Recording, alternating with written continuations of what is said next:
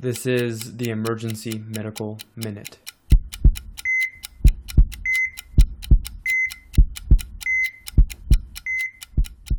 Ooh, excellent. Welcome to your Medical Minute. All right, so we have a case of a patient with suspected severe man cold. And this is based on real-life circumstances of the friend of someone here in the staff.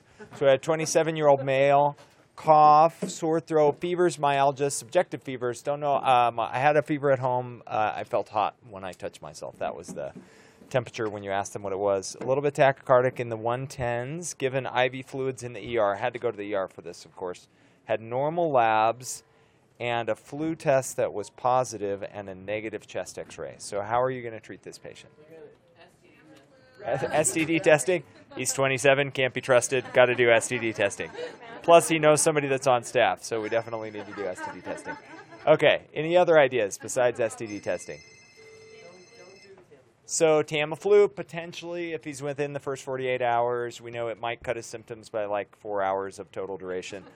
What about Tylenol, ibuprofen, Gatorade? Okay, this sounds like every patient we're seeing right now, right?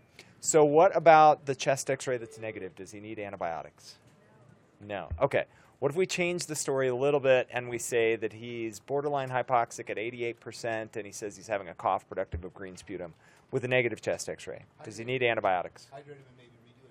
Redo a chest x-ray. All right. Hold on to him for 36 hours, redo a chest x-ray. All right. So the question is, how good do you think chest x-ray is for picking up pneumonia? I have a 50%. I have any other numbers? 60%.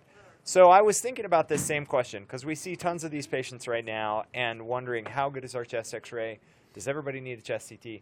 So I'm going to refer to a study. I'll say the whole name. You guys don't care about the name, but the listeners to the podcast might care.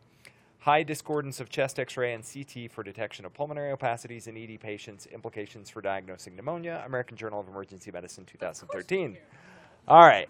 So this was basically a study where they looked at 3,400 patients, all of whom got a chest x-ray and chest CT, and they had to have either shortness of breath, chest pain, or cough.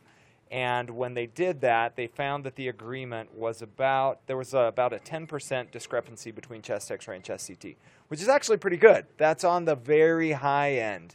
But they found, when they calculated their sensitivities, that chest x-ray was only 43% sensitive for pneumonia.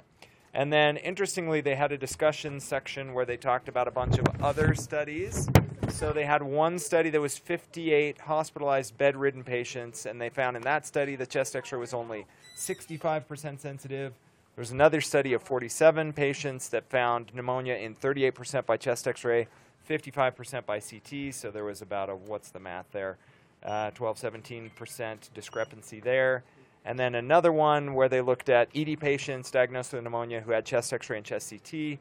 And that was, let me see, can't find the number on that one. 27% of the patients had pneumonia that was seen on CT, not seen on x-ray. And then lastly, they looked at a study of 188 patients with neutropenic fever and a normal chest x-ray, and 60% of those had pneumonia.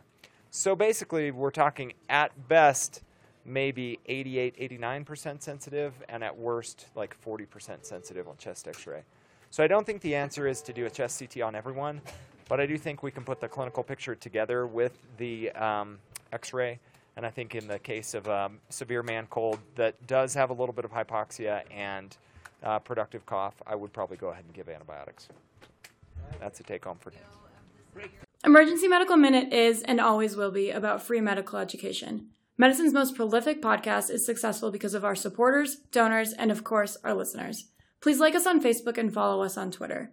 And if you support spreading free medical education, please donate at our website, emergencymedicalminute.com. As always, keep listening.